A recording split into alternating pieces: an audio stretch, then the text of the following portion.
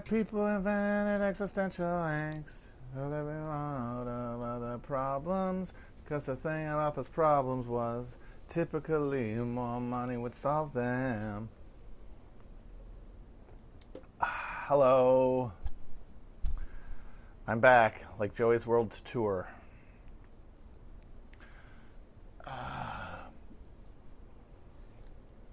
I'm a little sweaty right now, so the hair's looking positively Gordon Gekko-ian right now.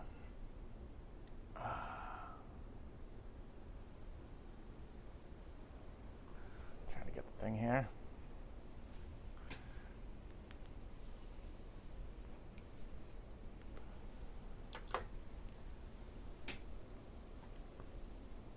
All right, I didn't want to talk about this, but now I feel like since it's the very first thing I got in the chat, I have to. The goddamn thing in D.C. You can point out the obvious fact, that such a trivial encounter should not be something that anybody knows about, and that only the reality of our fast twitch muscle social media diet would even make it possible for something that insignificant to become something you would know about, let alone something that you would form very strong opinions around, related to your larger, political goals and ideologies. That's kind of absurd. And, of course, other stuff's happening. Fucking Kenosha's on fire. There's a guy who was walking from Milwaukee to D.C., got shot by some psycho. But it's all over there. And the thing about it that makes me want to talk about it is related to what I said yesterday about ops. Someone says, was it libs or an op? And I thought, that's great. That's a perfect... This is as insignificant an episode of it as it is. We can use it to try to suss out some broader questions.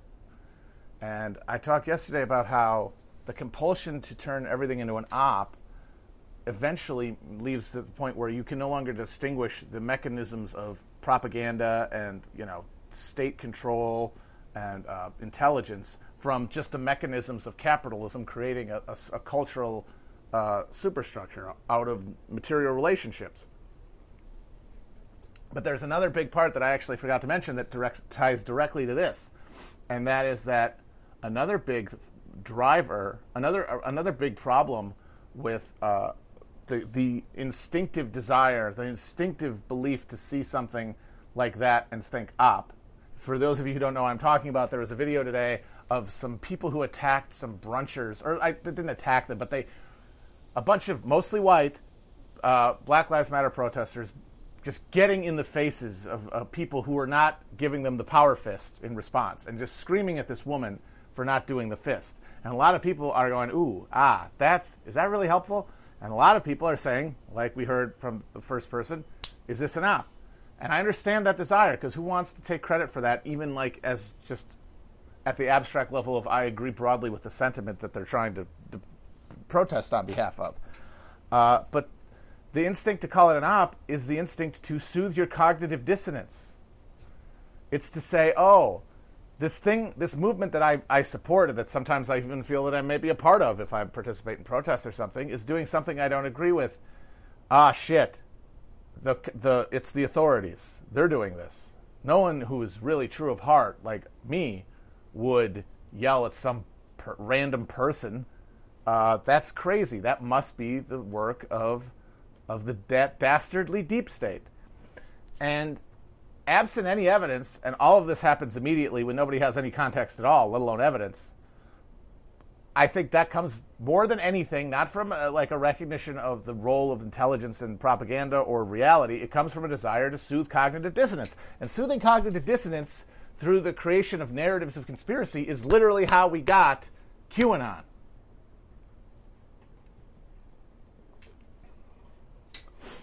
And I don't think that's necessarily going to happen on the left because, the incentives are different, the social structure of the people involved is different, or the social, context of the people involved is different. But what is not different is that it is a soothing balm that leads you away from confronting reality. And if you're on the left, confronting reality is very, very important because you don't have the luxury of capital to buffer your failures of analysis and your failures of strategy.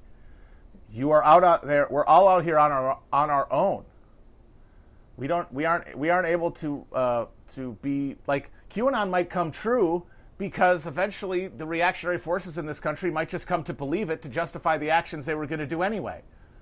That's not because they organized. That's not because their delusions were correct. It's because that was the flow of history. And they're going with the flow. They're salmon. Or no, they're not salmon. They're the other ones. The left is salmon. You're swimming upstream. You don't have the benefit of being able to just soothe yourself with this notion that, oh, you know, we're in an incredibly collapsed timeline here, and everyone who is politically active really has to be thinking in terms of what they could do in the here and now to push things in a positive direction, to go, oh, everything that's bad that happens as part of any left project is the police, is an op. One, that's just you soothing yourself and making you fail and allowing you to ignore the real problems that this thing creates, which I'll talk about in a second. But secondly,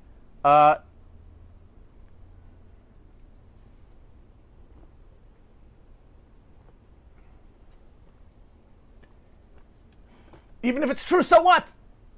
Oh, it's an op. All right, so what? Can you prove it's an op? Or are you going to go bust the guy who did it and have him confess? No. It's just a way, what? When you tell someone else it's an op, you just want them to read it and then not worry anymore. So your strategy for defeating the deep state is just telling people there's a deep state. I mean, once again, not effective. Soothing, coping. And I understand why people want to cope. I'm not blaming anybody for this because, my God, why wouldn't people want to fucking cope when there's so little on the horizon that looks like there's any hope? But compensating for that by indulging in personally soothing and pleasing and exciting exercises at the expense of efficacy is actually counterproductive. It's a waste of time and resources that can't be wasted. There's no time. And when something like this pops up, you can say, it's bullshit that everyone's talking about this. Yeah, does that change anything? Okay, it's bullshit. It's bullshit people are talking about this, correct. Are they still talking about it? Oh, no, they are. It's an op. Okay, it's an op. Now what? The same people who believed it was, the exact people who thought it was an op at the beginning still think that no one else does because they don't have your epistemic window that makes it look like an op before anything else. Now what? The fact is, even if it was an op, there would be no way to isolate it because there's no movement, there's no organized movement that can either like endorse or ratify the actions of any particular outcropping of this leaderless kind of passionate outbursting that we're seeing, which is totally predictable and understandable given the horrible conditions and given things like monstrous, horrifying police executions that everybody gets to watch on television. But that desire to cleanse oneself of the feeling of guilt and the feeling of rage cannot overcome our greater commitment and duty to stopping it. And seeing something like that and not having it make you stop and say, okay, what are we doing here? Instead to just have an excuse, a complaint, and then to move on, you're not going to get anywhere. You're not wrong in some sort of ideal sense, but that's not the fucking point. The point, as someone once said, is not to describe the world, but to change it. And if your big piece of evidence that it's an op is, I don't think people would do that. People I believe in, no, it has to be like dastardly libs or police officers. People I agree with would never do that. You're telling me that in a country of 300 million adult infants who have been indulged their entire lives along the notion that the sum total of human freedom is their personal happiness, whatever that means. Oh, here's what it means. We're going to tell you what happiness is. You're telling me that even that if people in that context find themselves horrified by a genuine outrage, a genuine social wrong, that in the absence of the mechanisms of a organized movement that can take everyone's passions and organize them along effective tranches of behavior, absent that we're going to go to what feels good. And what could feel better than screaming in someone's fucking face and making them hold up their hand for you? That isn't a power trip. Yeah, I find that a plausible motivation. I think that's something that people could do absent the government telling them to, or absent it being a total false flag. The people I encounter in this world, in this country, they're the kind of people who would do that. Oh, I get to scream in someone's face and be the good guy? And so you have that, and then there's the other problem that it's not like everybody is saying that this is a terrible thing. Some people are saying that this is good, or that fuck them. It's like, what's the big, it's like, oh crap, boo-hoo. Yeah, of course, it's nothing. Who cares in terms of like broad, but as a strategy, like if these things are supposed to be examples of actions to create difference, there are people who see this and they think that it's a good thing to do. And I got a tweet here from someone, and I know, yeah, blah, blah, you shouldn't go on Twitter, but this is a person with no followers and somebody who seems to be somewhere in here. And I'm going to read this because it seems to be exemplary of the mindset of someone who would see that and think it was a good idea. The thing about protesting that's not supposed to cause a crisis of leadership is that it's supposed to cause a crisis of leadership. If someone doesn't want to be screamed at by BLM protesters while eating, they should call their local Pauls and demand they rein in the fucking cops. Now, I would agree with that. The reason I quoted that is not because, like, look at all these people who think that, but because I think that's actually the thought process. I think that is the correct thought process. If you were to, like, split open the brains of the people doing this in good faith, I think you would find this is the basic idea. That if you get everybody on your side through either persuasion, and if that fails, through coercion of social pressure, in medieval Germany, they used to call it cat music. If somebody in like a village or a hamlet was a real prick, because there was no real law enforcement, people would gather in front of their house and they'd bang pots and pans and they wouldn't let them sleep.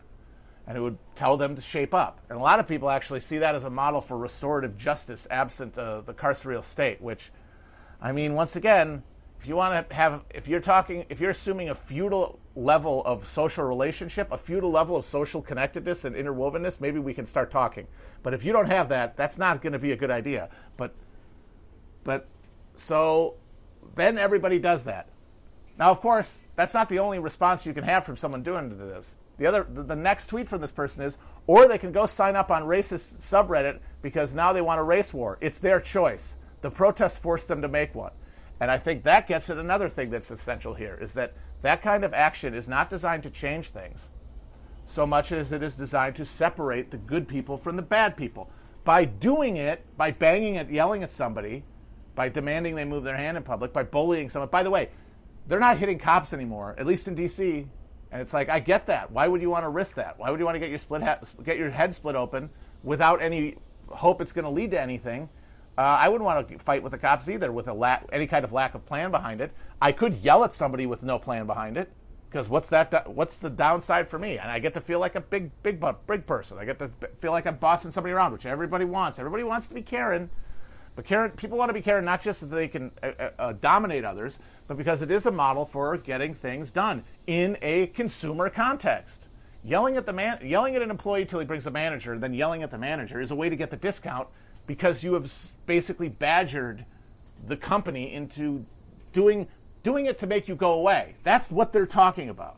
They're saying yell at people, attack people until they do what you want to make them go away. And what that assumes always is that the people in charge will always be there. There will always be a separate class of political and economic elite, and that your only way of changing their behavior, changing the conditions of your life, is by getting them to change their actions. Even though things like having our police state are not optional to capitalism as it currently exists. These things are not just fun gewgaws. This is the core functions of the state. All the stuff that was superfluous has already gone. They sold it off. The stuff that's left is the real steel. It's the exoskeleton of the state. They're not going to give it up. No matter what, if you complain too much, if it really becomes a problem, they will make you stop complaining.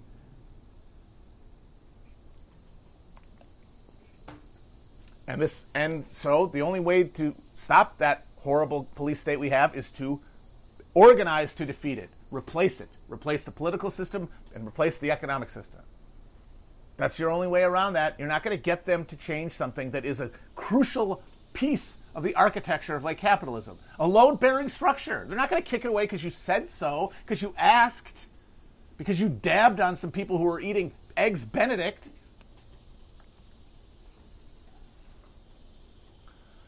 But they don't even know that what they're talking about is Karenism because that's the only thing they've ever known.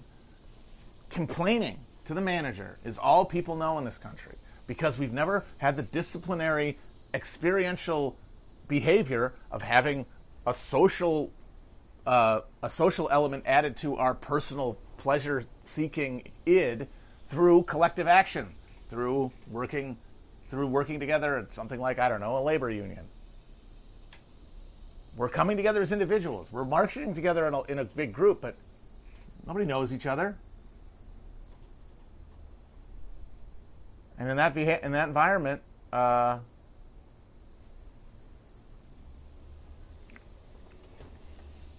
there's going to be no strategy. There's only going to be letting out your frustration, your anger, your sense of guilt if you're white, and a lot of the people yelling were white. Your sense of complicity, you want to yell it out. And then you can convince yourself, oh, if I yell enough, they're going to do what I want them to do. Well, I mean, if the thing is optional, if it's something up in the cultural element of culture, like what TV shows are on, or whether there's interracial couples in television ads, or if there's a black Spider-Man, that's negotiable. The police are not negotiable, but nobody has ever had any effect on their lives, effective activism that wasn't just asking, that wasn't just demanding to make other people do something. Someone in charge is going to do it, but that's not going to work. We have to change it, because at this point, the things we're pissed at are not optional. Unless you really care about stuff like,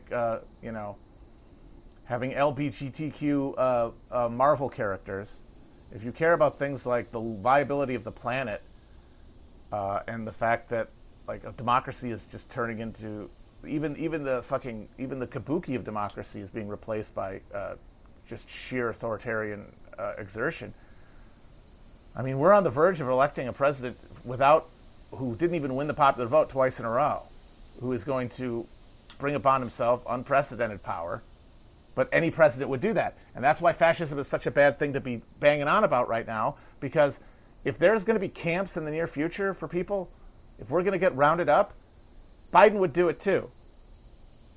It'll just be maybe it'll be a different group of people getting rounded up. Maybe it'll be a more racially inclusive group of people rather than just minorities that get rounded up.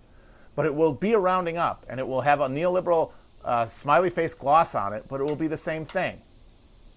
Because it will be necessitated by the conditions, by the crisis. I'm not saying that will happen, but I'm saying it's not like Trump's going to snap his fingers and make it happen from a position of carrying out a fascist coup. It's going to be acceding to a crisis that cannot be otherwise contained. And that crisis would exist under Biden.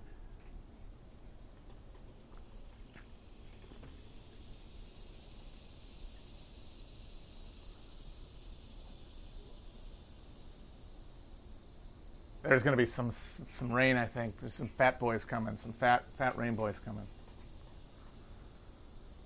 But yeah, I mean, at the end of the day, nobody wants to confront the fact that a lot of what we think of as an uprising is really just people getting their jollies in one way or another, including the people online cheering them on, or talking about them, or even us talking about them, me talking about them, all just getting a little bit of pleasure rather than doing effective action. And who wants to confront that reality? That sucks. And it is terrible. But I do think that until you confront it, you can't really break the cycle.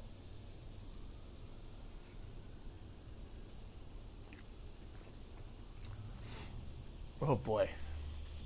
Oh yeah, I might not make it an hour out here, guys. We'll see. I might have to start running soon.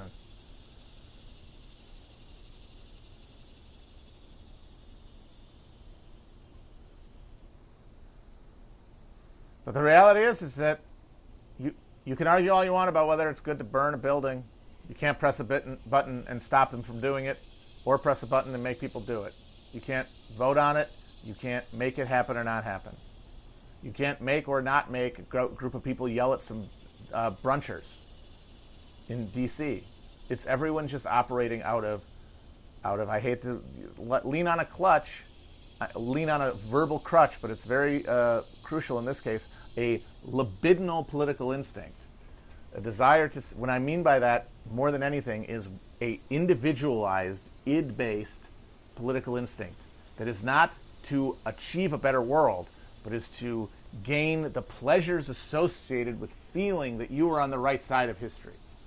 And the thing about that is that's got to motivate everybody to an extent, but it has to connect also to a greater project, which will, the exercising of which will bleed your need for the libidinal, because you're getting results. Or even if you're not getting results, you're feeling comradeship. You're feeling effective in a narrow sense, in a way that you never will by going out and hollering at people.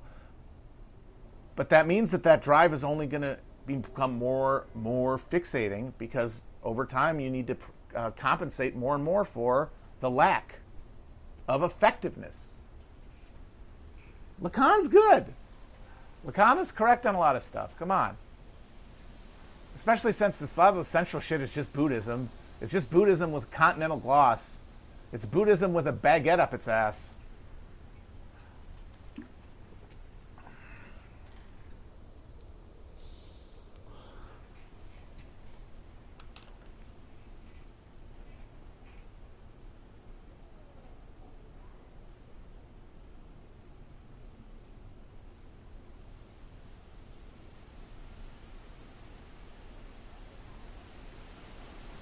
Okay, holy mackerel. Woo!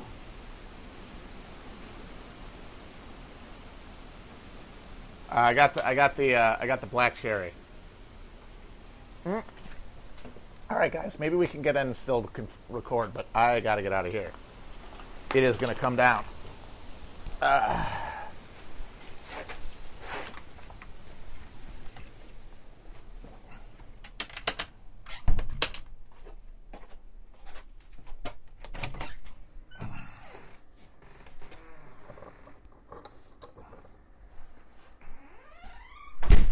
Guys haven't been inside for a while.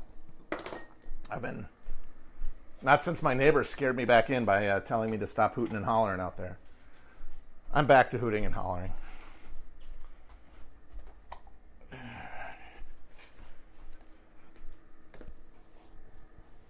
All right. How's everybody doing? We're back in the house. We're back in the New York groove. Indoors. Bad as I want to be.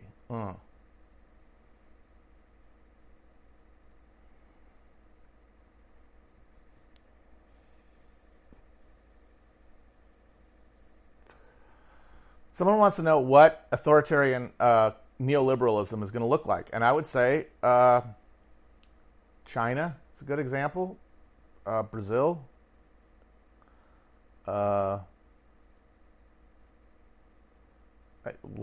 Letting boat people drown in the Mediterranean.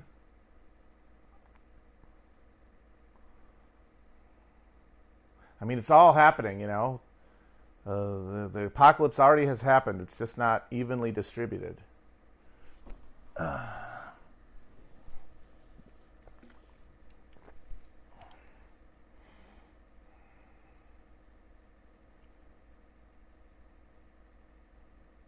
Singapore is a very good example, yes.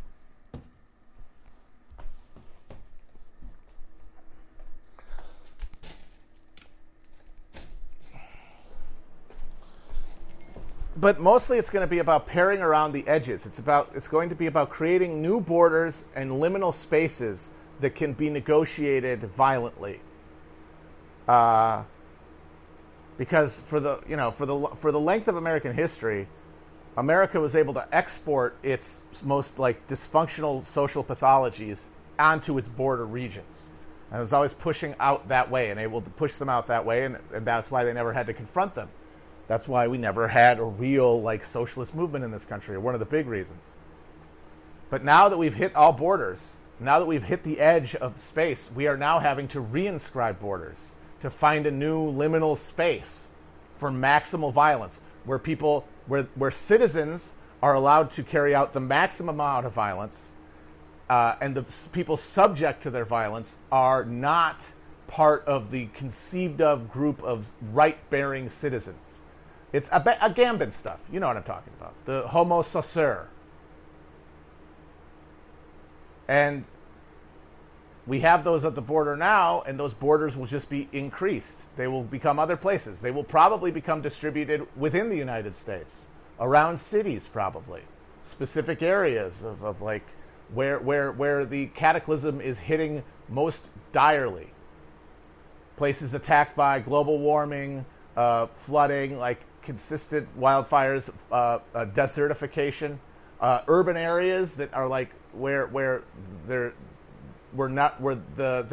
the cycle of like police violence and response is made permanent.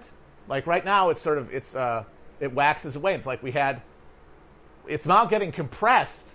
Like the time from, like, think of the time it took to get from, so that, like, you got Mike Brown to Baltimore, and now we've got from George Floyd 3 months later. Like, the violence is going to go up, which means the cycle is going to speed up, which means the intervals are going to get shorter, and eventually it just becomes a permanent condition. And that's a new border. That's a new internal border where you get to exercise maximal violence. And the reason that this isn't fascism is because there is still that social continuum within that area, the places beyond those borders. That's still the same atomized social slurry of consumers basically being free to consume that we have now. It will be functionally identical. There will not be marching jackboots in the streets. There's not going to be a new flag with like a weird symbol, a weird rune on it. You know, there's not going to be jackboots. There's not going to be theater. There's not going to be this frisson of apocalypse, of revelation of the truth of the whole condition. And for the leftists, the validation of their worldview. I have always said that America was fascist, and now I have been proven correct. That moment, which is, I think, undergirding a lot of the fantasy projection of American fascism, that won't happen. I highly, highly doubt it. What you will have is you will have the border regions within and at the edge where violence is maximally applied, and then you will have America, where we're doing TikToks or whatever progress goes after TikTok, and we're arguing over the problematic content of Aquaman versus Bernie Getz. No, Gilead, what are you talking about? Oh my God! No, it's just like this, only more people are dying, and there are fewer people who are still living our absurdly inflated consumer standard of living at the very end of the global supply chain.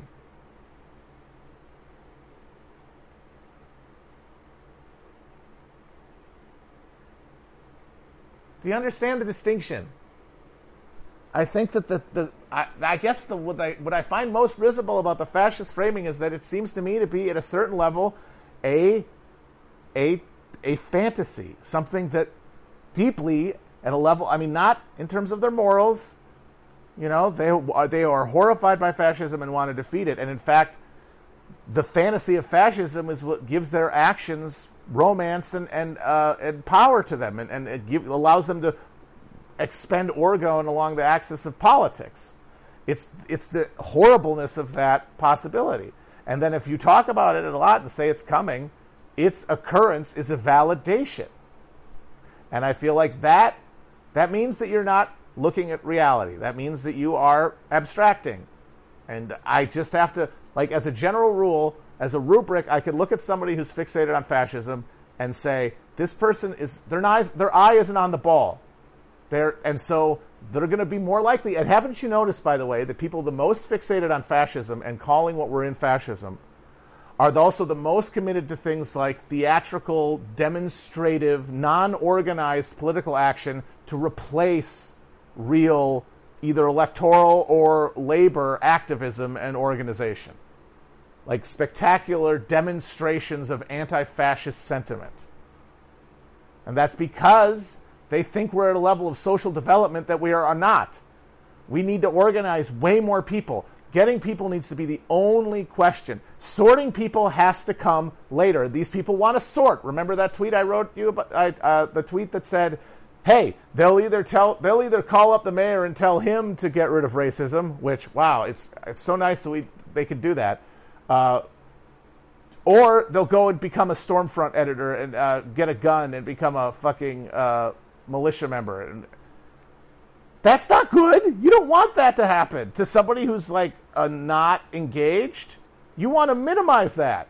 But no, if your goal is sorting people into good and bad, then you want that to happen. I'm saying we cannot be sorting. We need to be organizing everybody who has any genuine axis of alienation, that is aware of capitalism, that is aware of their misery being connected to the system of the economy. That they have not been captured by fantasies of like racism being the cause of all evil, or Q people thinking that it's Hollywood pedophiles or Jews or whatever right-wing fantasy you need to square the reality of living under somebody else's design in a free country. If you're aware at all that there is a class component to your immiseration, then you have to be engaged with. And of course, that's going to make people uncomfortable, but that discomfort gets edged out through actual behavior together. But it will never get etched out in the phantom realm of online, where all disagreement has now been defined as, or can be defined as, abuse.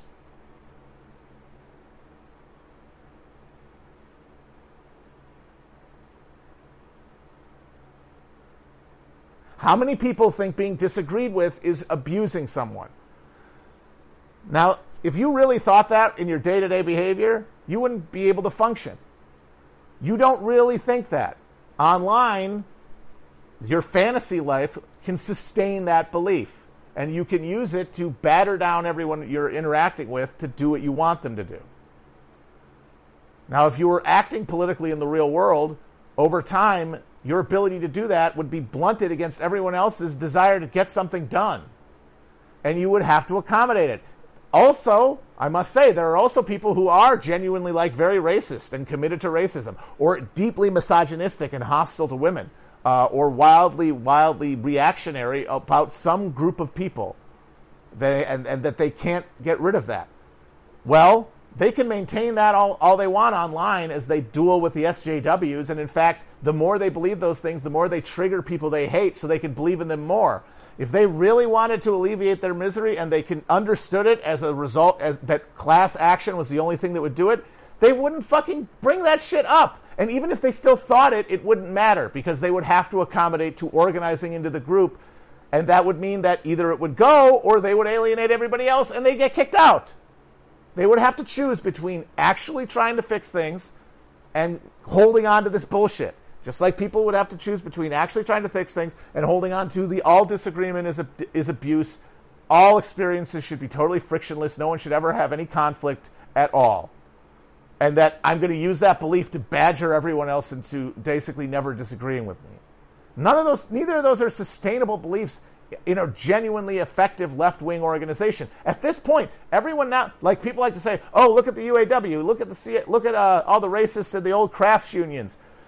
History has moved forward, I'm afraid. And a lot of those problems that shattered the labor movement in the 60s, a lot of them, not all of them, for the love of God, not all of them, but of course not all of them, have been resolved. We are dealing with a fundamentally less instinctively racist population than we'd had to deal with in the 60s.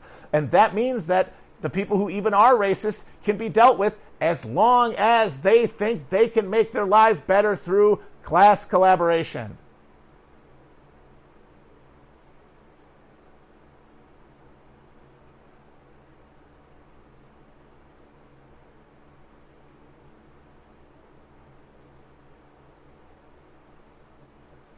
So all of this desire to separate the sheep from the goats and the fascist from the anti-fascist, all of it does is to serve to guarantee that the fewest people are going to make the step from online to the real world. The fewest people are going to want to talk to other people in the real world about politics and try to figure out how to fix things. And the more of them are going to sink all of their fucking jism, all of their nut, all of their orgone, all of their life essence into battling on the etheric plane.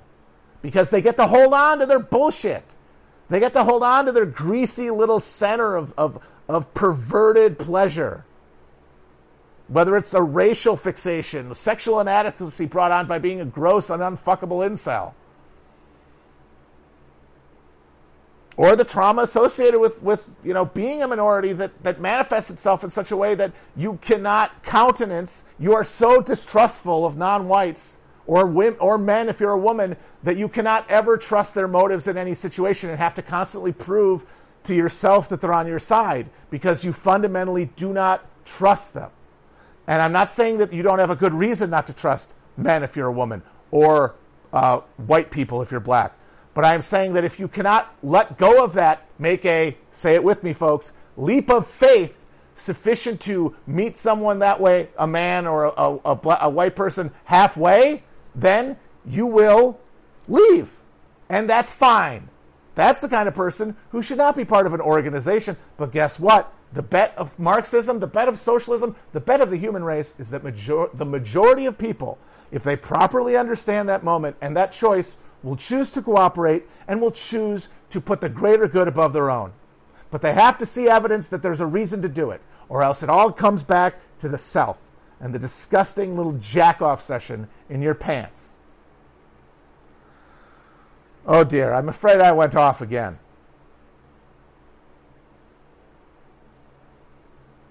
Oh boy. I am afraid that I have gone down again. I have gone off, sirs and madams, that you may be watching. But that's fine. That's fine. I am sipping not the tea, but the seltzer. I hope the thing isn't shaking too much, but I don't really have anywhere to put my phone. I have the thing out there. I'm not even sure if it's raining. It just felt like it was going to. Kierkegaard, baby. Give me some Kierkegaard. He's in the stew. When I think of who's in the gumbo, who's in my mental gumbo, he's in there. Spinoza, Kierkegaard for sure. Wittgenstein, I think. Nietzsche, definitely. And of course Plato, because forms are crucial.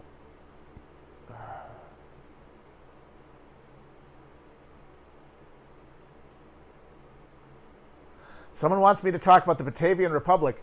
There are other listeners to the Age of Napoleon podcast out there, because today I, in fact, also just listened to his episode about the end of the peace that followed the War of the Second Coalition.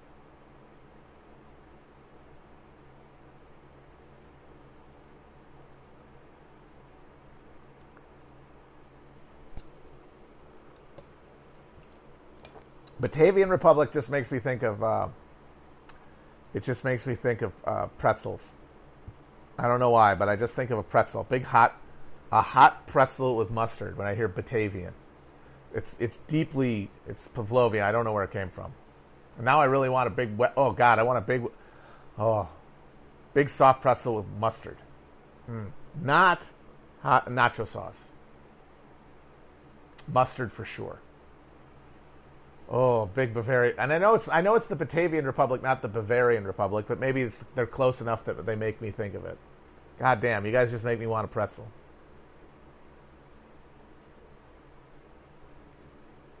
But I don't really know much about Switzerland. It's very interesting. I mean, when you consider how sui generis it is in Europe to this day in terms of a country. Like, it broke off from the Holy Roman Emperor very early.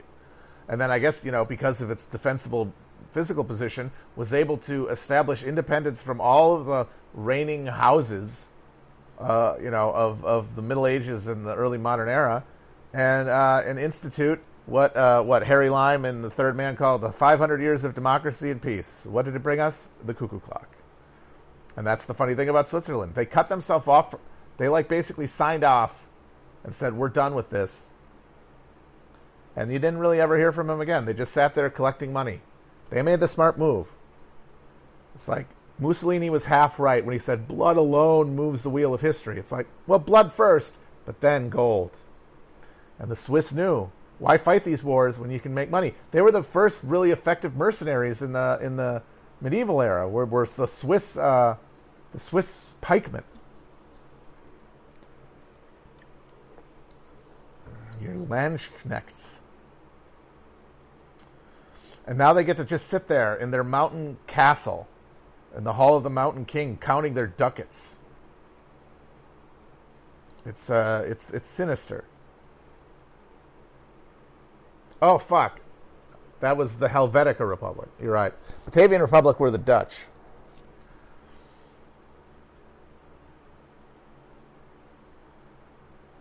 Yeah, the Dutch one. I like that they ate a guy. Dutch rebels one time ate a dude. They ate a governor they were mad at. That's amazing. God damn it, I knew Landsknechts were German. I thought they were Swiss too.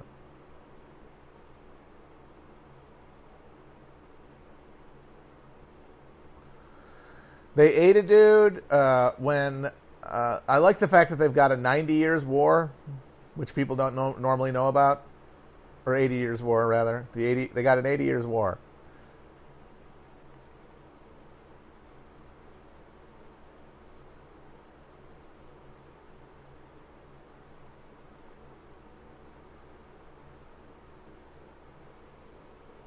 But yeah, all those sister republics were failures, as I think Everett does a good job of talking about on the episode today, because they were not organic. You know, they did not adhere to the social soil because they were imposed from without.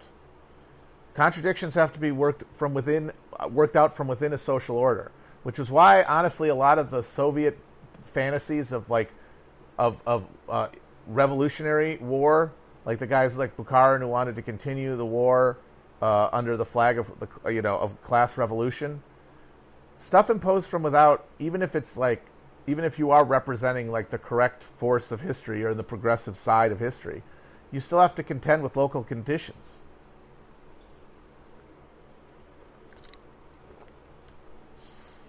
And that's why the idea that you can like invade and impose betterness, I mean, it never worked. It didn't work for the French.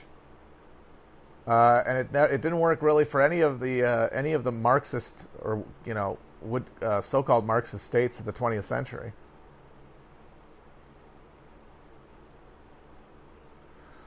It's sort of a macro version of how you can't scream at someone's face to raise their fist and expect that to work. Like, who are you? You're just some asshole. Like they haven't gotten your assumptions. They aren't sharing a lot of your assumptions, so that there's gonna be a lot of cultural and symbolic screens between your understanding of the reality and theirs. All you can do is stoke the fires for internal resolution of contradiction, which is why the Trotskyists are wrong as shit. They want world revolution so much that they think we can make it happen, because it has to happen soon if we're going to get world socialism or any kind of socialism. Like, we're going to have to... They believe we're going to... The real thing of Trotskyism is they believe you can't get rid of capitalism until you have a world system. And they might actually have a point with that. I don't know. I haven't thought about it that much, honestly. But, like, the reasoning is, when you look at what happened with the Soviet Union, if you're in a world market system, you will suborn yourself to it. That's why they became deformed worker states, like they called them, and they talked about the rise of the bureaucratic class that had to manage the state capitalism. That's because they were part of this global system, and they were in competition, and that need for competition made them capitalists. And you know, that's I think that's an accurate description of like the structure of the Soviet economy. But what do you do about it is the question, and I don't think that Trotskyism resolves that question. Trotskyism offloads the question by saying, well, you export it, you revolt everybody else, and then you can have a system where that state capitalism turns into real communism. It has to emerge independent. It has to emerge from the ground up everywhere, and that doesn't mean we can't cooperate. We have to cooperate, like things like solidarity strikes and shit. Like, that historically has been the kind of thing we're talking about.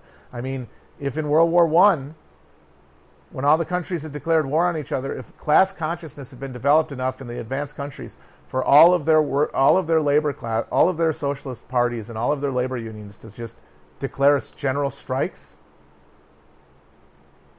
that would have literally created world revolution right there, or could have, or it would have been the start of, I think, an unstoppable tide, or at least a highly, highly effective. The best chance we could have had, basically. And there's an argument to be made that World War I was basically a false flag to get the working classes of Europe to kill each other instead of unite.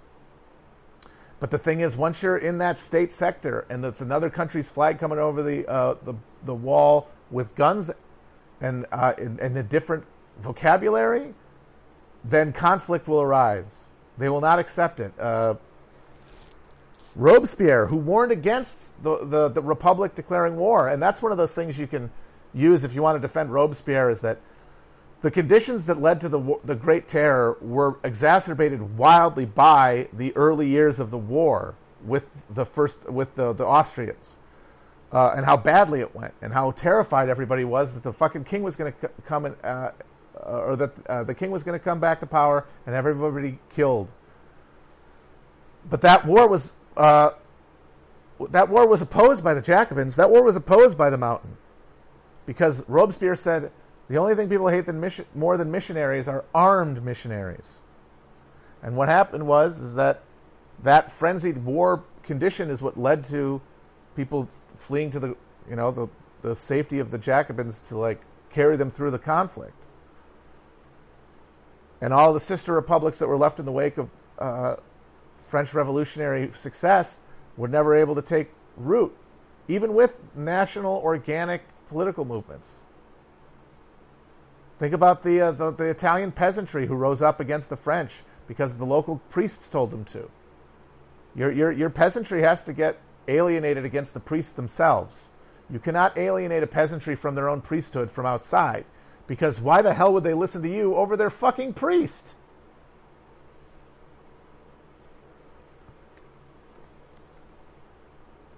Because, I mean, maybe the crowned heads of Europe looked around and said, oh, in a few years, these guys at any moment, forget having to stop a war, at any moment can just put down their tools and we're done. What if we fight each other? And these guys all writing letters to each other because they were all literally related. Kaiser Wilhelm writing during the war to Nicholas and calling him dearest Nicky. He was, I believe Wilhelm was also Queen Victoria's grandson, and King George V looked exactly like Nicholas II, exactly. Think of it, and the thing is that I don't think that that's the thing that they thought to do. They weren't like, hey, let's do a big false flag war to kill off the working class.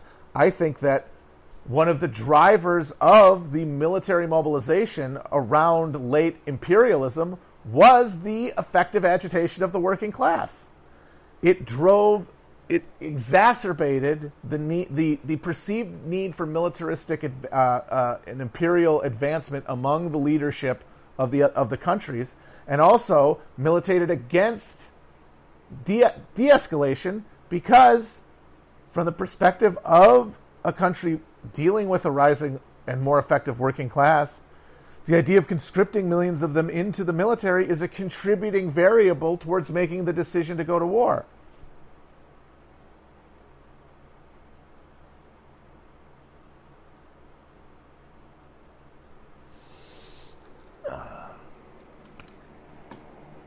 Well, I hope I made sense today. I kind of went off there. Time stopped moving. Cuba's more based than Vietnam because Vietnam is basically China Junior in that they let in Western capital. They've managed it relatively well. I mean, their COVID response shows that they have not sacrificed social cohesion and like social welfare completely.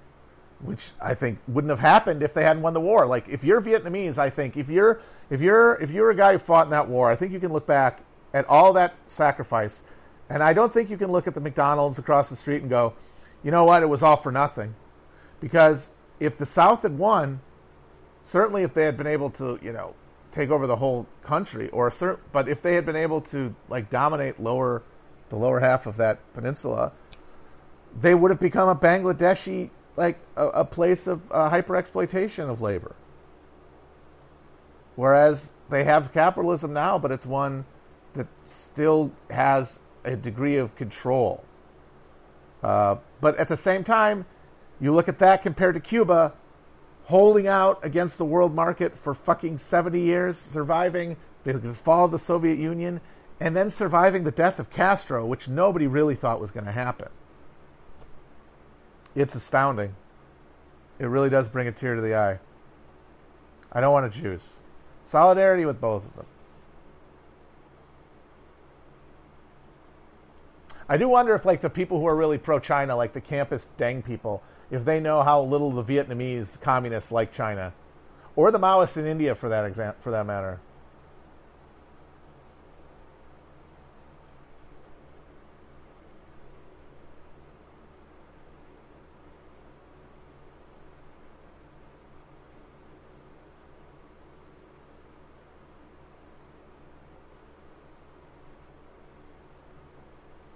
Yeah, striking's illegal in Vietnam. That's so funny. Yeah. I mean, the person you really have to ask if it was worth Vietnam was us. For us, it was not worth it for any kind of perspective, because we got in there anyway on terms that, even if they weren't ideal, were better than nothing, and have been wildly helpful to facilitating global capital flows, which of course is all of this matters. The flow. If there's one word, when you think about the economy, all this shit, just think of the word flow. They're not discrete economies in this world. It is one holistic system of systems, and it is described, its actions are described as a flow in my mind. It is a circulation. It is a circular system. And they're in the flow. I think that they are at a better position as a country than they would have been if they hadn't fought and hadn't kicked us out. But certainly when you consider what the stakes were for America, and how psychically damaging that war was for us, and how it deformed our politics for the rest of its existence, it's kind of breathtaking. But of course, an example had to be made, like it was in Indonesia, like it was in Iran, like it was in Guatemala, like it was in Chile, Argentina, Brazil, Greece, Italy, France, Ireland, if you count all the aid to the fucking the SAS against the anti-imperial movements. It was a global war. You could call it the Third World War. I think they said that on QAnon, TrueAnon. Sorry, I think Mike Judge said that on TrueAnon, that the Third World War already happened, and it was the battle between capitalism and the whole world, not just the Soviet Union, but arrayed differently, all of the world. And you could consider the Soviets and the Chinese as big factions within a broader, uncoordinated coalition against one massive enemy, which is global capitalism. And that the battlefields were not in Russia or the United States, but in Korea, Vietnam, the DRC, South Africa, Namibia, Mozambique, Algeria, Iraq, Iran, Turkey, all of the Europe itself through the Gladio program, Algeria, the entire Western Hemisphere, the entire American sphere of influence. And I'm not talking about, and in all those cases, I'm talking about real violence, actual battlefields, deaths in the millions, and the end of which has left a rampant and unchallenged global capitalism with a global capital flow. And so I would say that from the point of view of American policymakers and American American stakeholders, specifically American political stakeholders, Vietnam was a mistake, even if it did prevent an example from forging. But I think as stepped away as like one chess move in a global chess game, in the interest of the creation of those flow networks.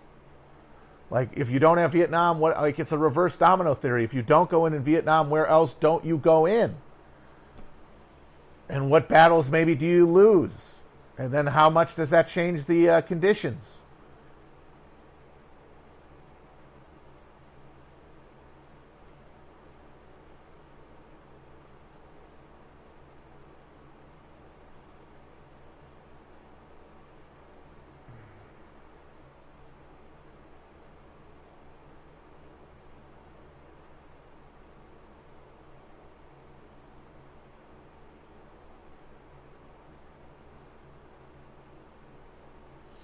Hussites, bad timing.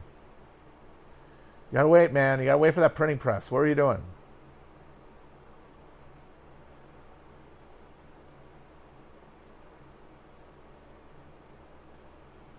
All right, guys. Maybe one more question, and I'm gonna wrap it up. I'm a little smoked.